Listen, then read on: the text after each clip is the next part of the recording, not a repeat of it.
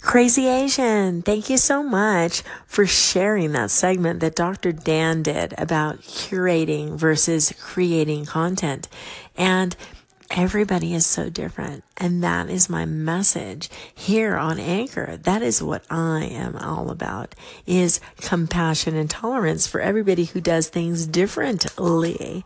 And I have to admit, all this talk about motivation of what social media and the platform and the technology and what the purpose is, it's kind of over my head, I have to admit. But when I listen to it, I love it. I love it because I need it. I need to know how to use this platform, how to use this social media. But I have to admit, I think I'm a creator rather than a curator. I'm not very good at copying, and so I'm not very good at not copying other people, but absorbing it all and sharing it all out there. And I rely on people that are good at that, like Simon Says, and so many others out here. I rely on beautiful, great people out there that I can go to their station and they provide me with a bunch of different people. I love that. Let's share the knowledge. Let's share the wealth. Let's encourage each other. I love that. But I have to admit, I'm just not that person. I'm not that good at that. And I have to be honest about it. So God bless you all. And we all are here for a reason. And I hope you enjoy what I'm putting out there.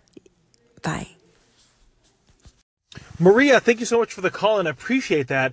And I don't think you should apologize at all for being more of a creator than a curator, or I like to use the word DJ, okay? And so for me, I look at it like this context. If you and I are in the music industry, you have DJs and producers, and both of their objectives are the same. They're trying to find talent, and once they've found different talent, they want to then share their voice into the entire as far as possible. They want other people to appreciate their voice and their music that they're putting out.